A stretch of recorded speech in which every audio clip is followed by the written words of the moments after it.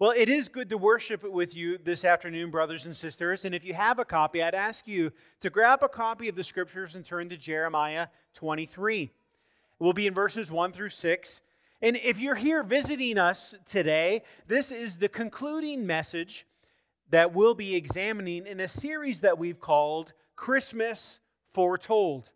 Now, the whole of Scripture points to the birth, the life, the work, the death, and the resurrection of Christ. So our consideration is taking us to passages that have significant value in a Christmas season. And our text this afternoon is no different. Now, a normal question, a very normal question to wrestle with is this: am I frustrated by people put in leadership or influence in my life? So, children, you have permission to admit, yes, your parents discourage and frustrate you at times. We're trying and we'll aim to do better. Some of you have employers that aren't as good of leaders or managers as they think. And there's a strong likelihood that some of you feel discouraged with a political leader or a mentor in your life. And what has become increasingly revealed and discussed in current years is the church hurt that many have suffered at the hands of well-meaning pastors and ministry leaders. Now, here's how the historical and empirical reality of Jesus' birth plays a part in this conversation. In the past weeks, we've considered how we've all been wondering how our life and world can be restored. We've wanted to know where to find true blessing in life. We've even wanted to know, in a crazy world with a plethora of influences, where we can look for a trustworthy prophetic voice to guide us. Well, this week we consider this simple reality on a Christmas Eve. Jesus is a kind king. If we're also left in a world where we're consistently failed by leaders, well, is there one that can lead us well? Is there one who can lead not just a business, not just a political family, not just even my own nuclear family, but is there one who can lead my soul in a trustworthy manner? Well, God has a word for you and I, my friends. Jeremiah is something of a priest and a prophet, sent to give a dual message of judgment, but also of hope. He'd lay out how both God's people and God's leaders have failed, but there was a future hope and a future promise for something to change. Something that did change, beginning with the birth of Christ. So would you read with me, please, and consider Jeremiah 23. I'll read verses 1 through 6. Woe to the shepherds who destroy and scatter the sheep of my pasture, declares the Lord. Therefore, thus says the Lord, the God of Israel, concerning the shepherds who care for my people. You have scattered my flock and have driven them away, and you have not attended to them. Behold, I will attend to you for your evil deeds, declares the Lord. Then I will gather the remnant of my flock out of all the countries where I have driven them, and I will bring them back to their fold, and they shall be fruitful and multiply. I will set shepherds over them who will care for them, and they shall fear no more, nor be dismayed, neither shall any be missing, declares the Lord. Behold, the days are coming, declares the Lord, when I will raise up for David a righteous branch, and he shall reign as king and deal wisely, and shall execute justice and righteousness in the land. In his days, Judah will be saved, and Israel will dwell securely. And this is the name by which he will be called. The Lord is our righteousness. Well, this is God's word, and I would share with you two straightforward considerations this evening. First, in our text, we see our failed leaders. Now, I get this directly from verses 1 and 2. We got to look at that initial word. Woe! Woe! Now, I noticed as I said that, some of you young people got excited when you heard this. However, it's not what you think. If you're older and you want to have a good woe, you kids might have an idea what I'm about to do. If you're older and you want to have a good woe, you start out by pretending you're throwing up a tennis ball and throw your shoulder up, and that's a good start. If you have no idea about what I'm talking about right now, talk to a teenager and they'll explain it to you afterwards.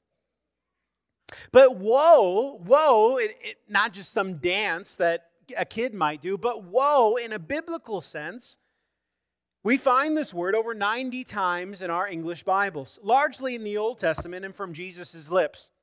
Woe has the idea of expressing some kind of dissatisfaction. It's often used to communicate judgment on someone. Woe to you, your grandma might say as you take the cookie out of the jar. But earlier in the book, Jeremiah has used this word and his voice to talk about the displeasure and the obvious failing of God's people. They had turned their backs on God, and I think we can all relate to that. But here in verse 1, woe or judgment is spoken to the shepherds. Jeremiah is known something of a weeping prophet. So I would imagine with heavy heart and maybe tears in his eyes, he says that these shepherds of these people have destroyed and scattered God's people, and that these shepherds will be held accountable. So, question, who were the shepherds of Israel? Well, in that day, before Jesus came on the scene, things operated a little differently. The shepherds, in fact, were the kings and the civil leaders of the country. So think back to the well-known King David. And this is what God said to him in 2 Samuel 5. You shall be the shepherd of my people, Israel, and you shall be prince over them. So afterwards, we read that the leaders and the elders of Israel came to the king at Hebron, and they made King David the Lord over them, the king over them, the shepherd over them. The kings were to be the shepherds. Now, it's not a one-for-one in the operation of God's kingdom since Jesus came, but back in the day, the shepherding of souls fell upon these kings. And the king wasn't simply supposed to be a dictator of laws and regulations. He wasn't supposed to just be a great leader of an army and make sure that people had food and clothing and shelter. The king was given the responsibility to care for the souls of the people. So throughout the Old Testament, we see as we find today, as the leader goes, as the king goes, so go the people. When the king of Israel was faithful to God and his word, when he was marked by godliness and a genuine care and concern for his people, the nation prospered. And the people themselves were spiritually vibrant and faithful toward God. But we read as that king was godless, unfaithful to the Lord and the Scriptures, when he didn't care for God's people and their souls, well, it didn't go well. The nation and the individuals themselves suffered physically, spiritually, financially even. As the king went in the Old Testament, so went the people. Now, if you're familiar with the history of the Old Testament, the kings, they started out all right. But before long, it was mostly failure, mostly doom, mostly spiritual bankruptcy. In fact, in chapter 22 of Jeremiah, just before this, we're given a picture of a king named Jehoiakim. He was a wicked king, a shepherd who remodeled his palace on the oppression of the backs of the poor and needy. So we read in our passage in verses 1 and 2 that these shepherd kings have failed. They have destroyed. They have been unfaithful. Verse 2 says, they have not attended, they have not cared, and they have not loved. So Jeremiah has already prior spilt a lot of ink and written and told the people themselves how they have sinned. But let's stay focused on the leaders just for one moment. God's word lays out for you and I that sometimes, quite frankly, our leaders stink. They are flawed and sinful. They are selfish and blind to their own faithlessness. Even in the local church, we're supposed to have a hospital for the hurting, the sinful, the poor, but shepherding and poor shepherding in that fact can create a community that's only further from God than near. So many of you have experienced this, and even if you're just visiting here this evening, many of you likely have a story of church hurt. So God's word in this passage through Jeremiah, I think, tells us a few things. First, God sees the reality of failing leaders. He's aware. Second, God says in verse 2 that He will attend to those leaders for their failure to attend and care for you. Third, God holds each of us accountable for our sin. And yes, we've all sinned, but leaders in a greater way are accountable. To whom much is given, much is required. So the application of Scripture always centers itself based on what we see of God. If He truly sees, as our passage says, if He attends to leaders for their failure, if He holds each of us accountable, how does that affect me on a Monday morning? See, on Monday, Christmas is over, and I'm still left with parents, bosses, politicians, and pastors who fail me. So what do? And, in fact, there's a good chance that I'm failing someone too, you may say. So how do I move forward from here? These verses bend the faithful follower of Christ to put their trust in the words of Scripture.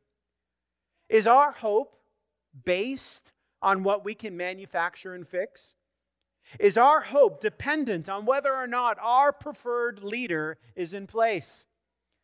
Jeremiah's promise reminds us that our hope is in God, the same God who sovereignly, providentially, mysteriously works all things for good.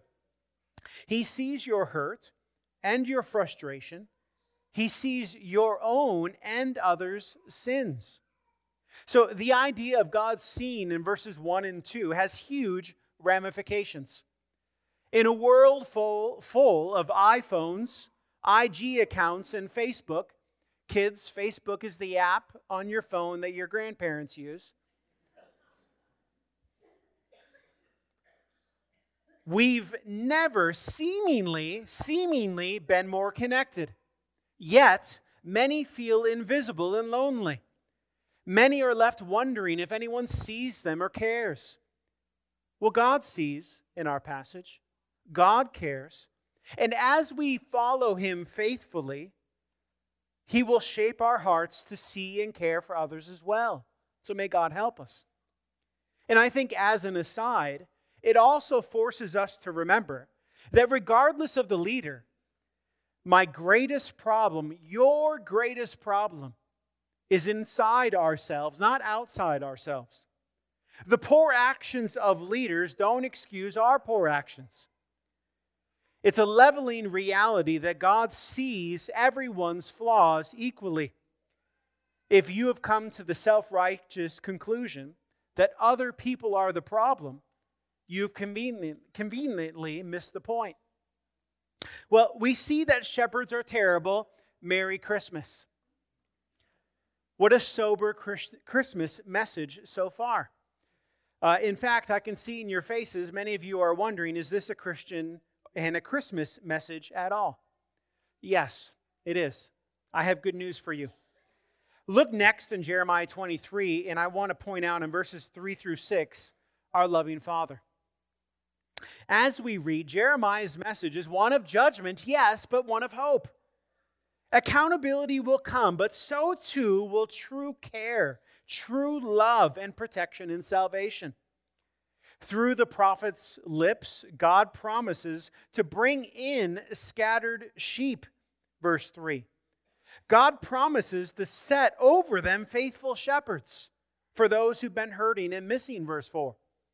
And finally and fully, God will raise up a righteous branch, a true king, who will bring security, righteousness, and peace in verses 5 and 6.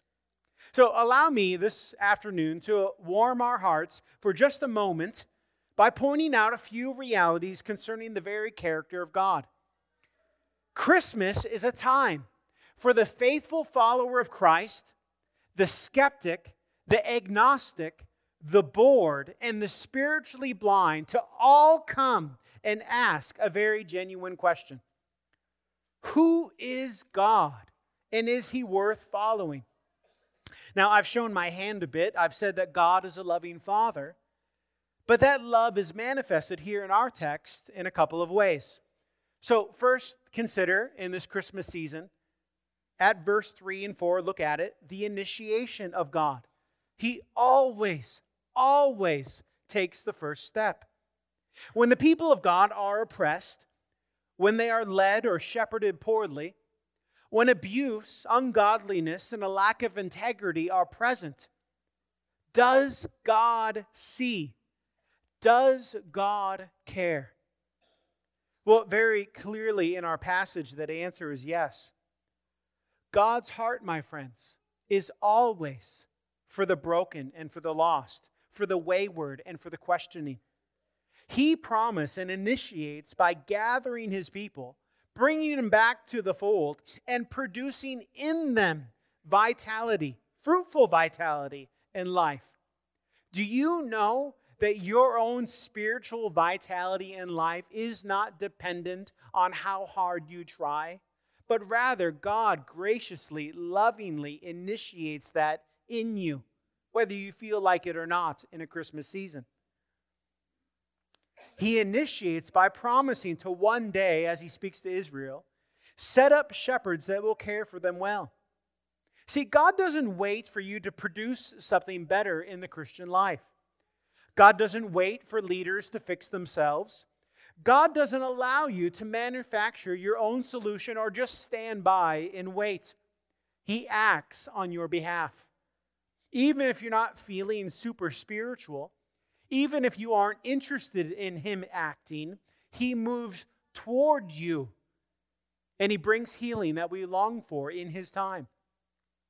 Now, those shepherds who are to come that we see in these verses are immediately dependent by the nature of verse 5. Look at that again.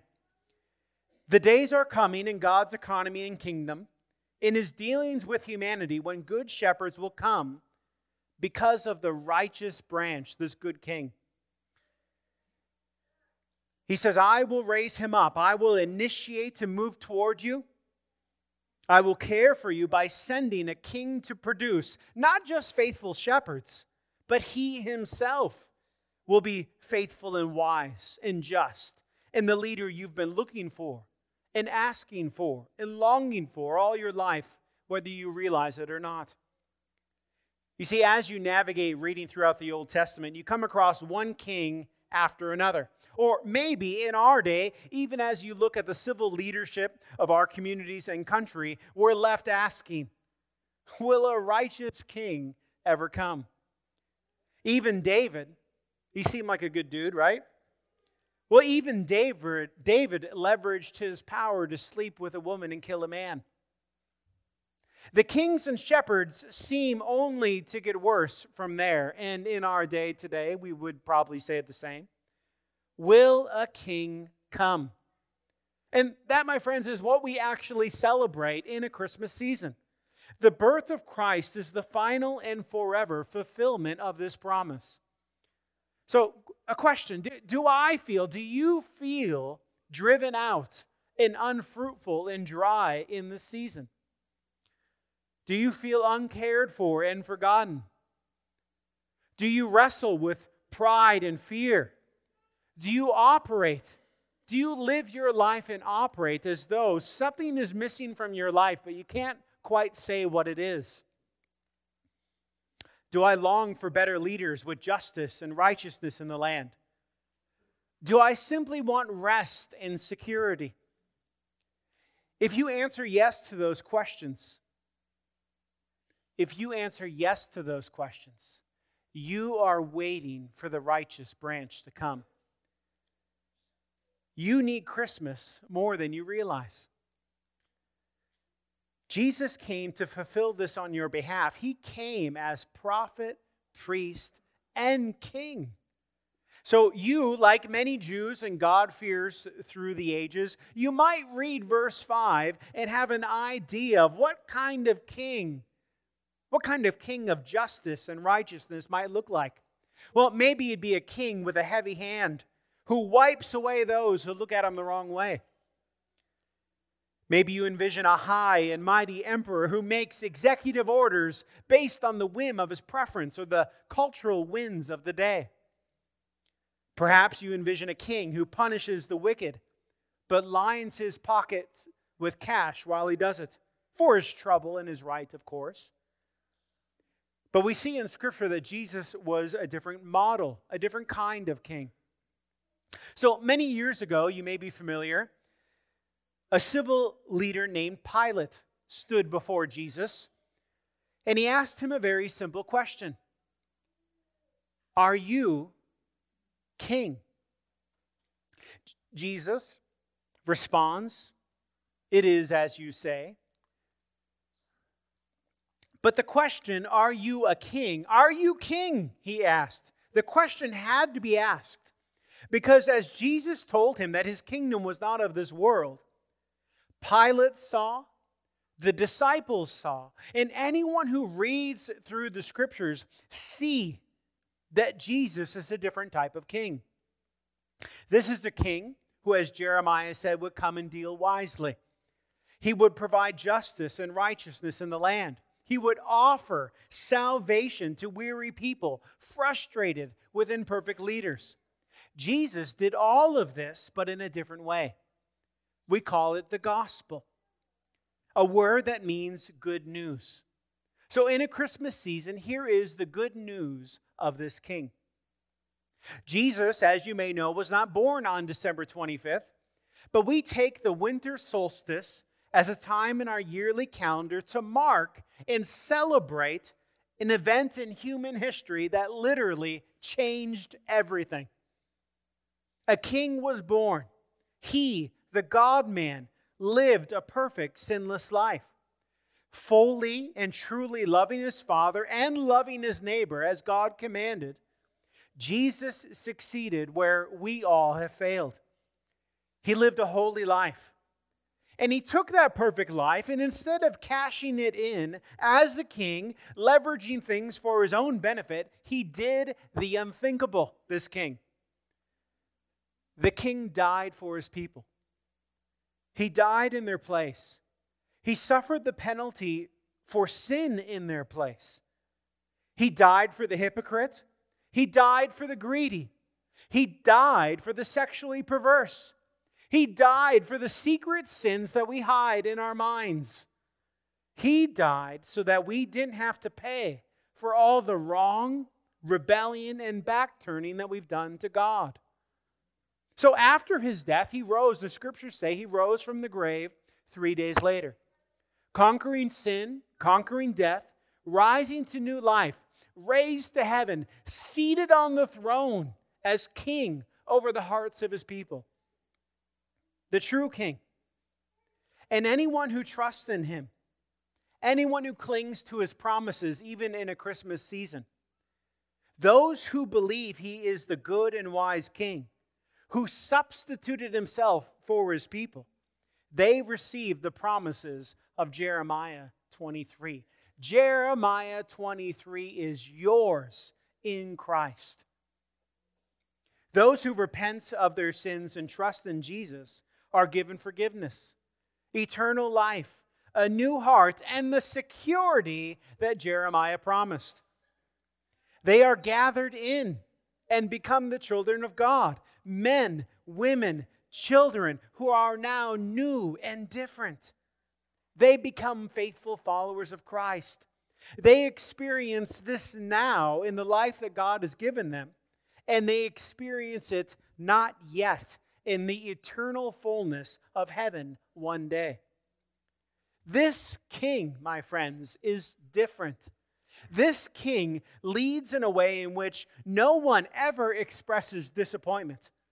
Unlike shepherds who fail and destroy and scatter, Jesus is the good shepherd who lays down his life for the sheep.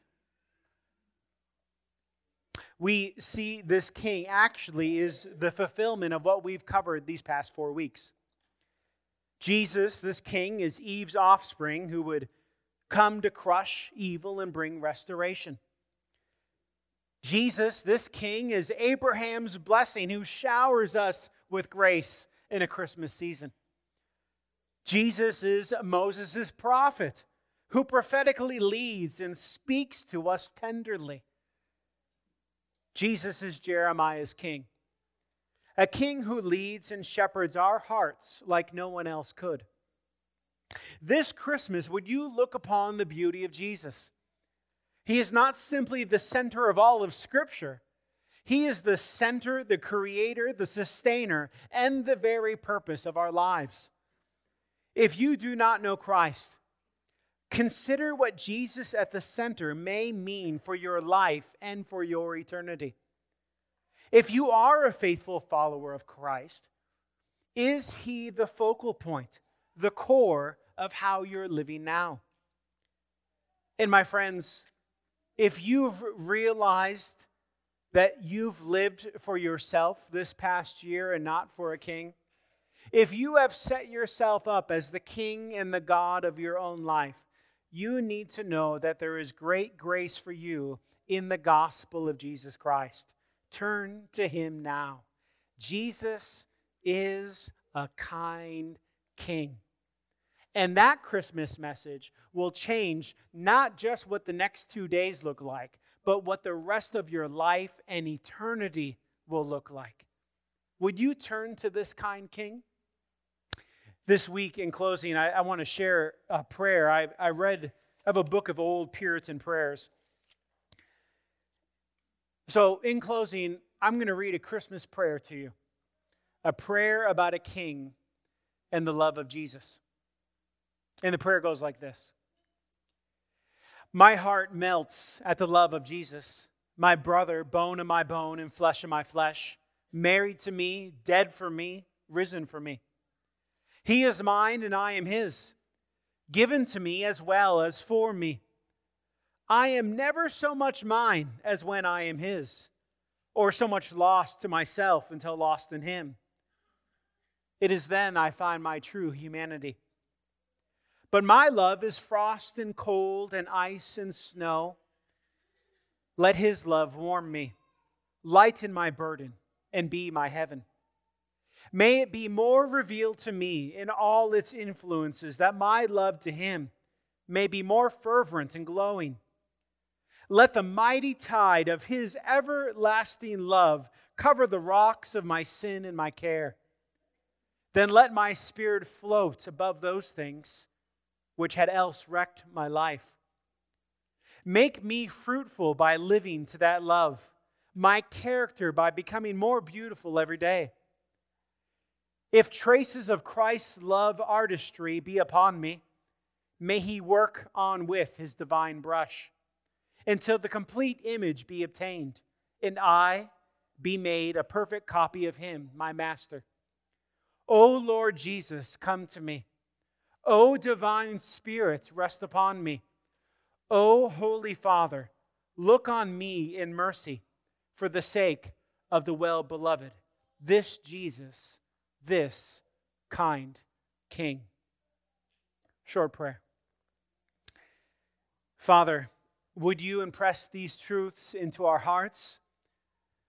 Would we follow the true King, the King who tenderly cares, the King who lays down His life, the King who was born to die and offer joy unspeakable? God, this Christmas season, would the kingship of Christ not be a threat? Would it not feel like a judgment? But would it be a warm invitation to the embrace of following God? Lord, help us. We pray all this in Jesus' name. Amen.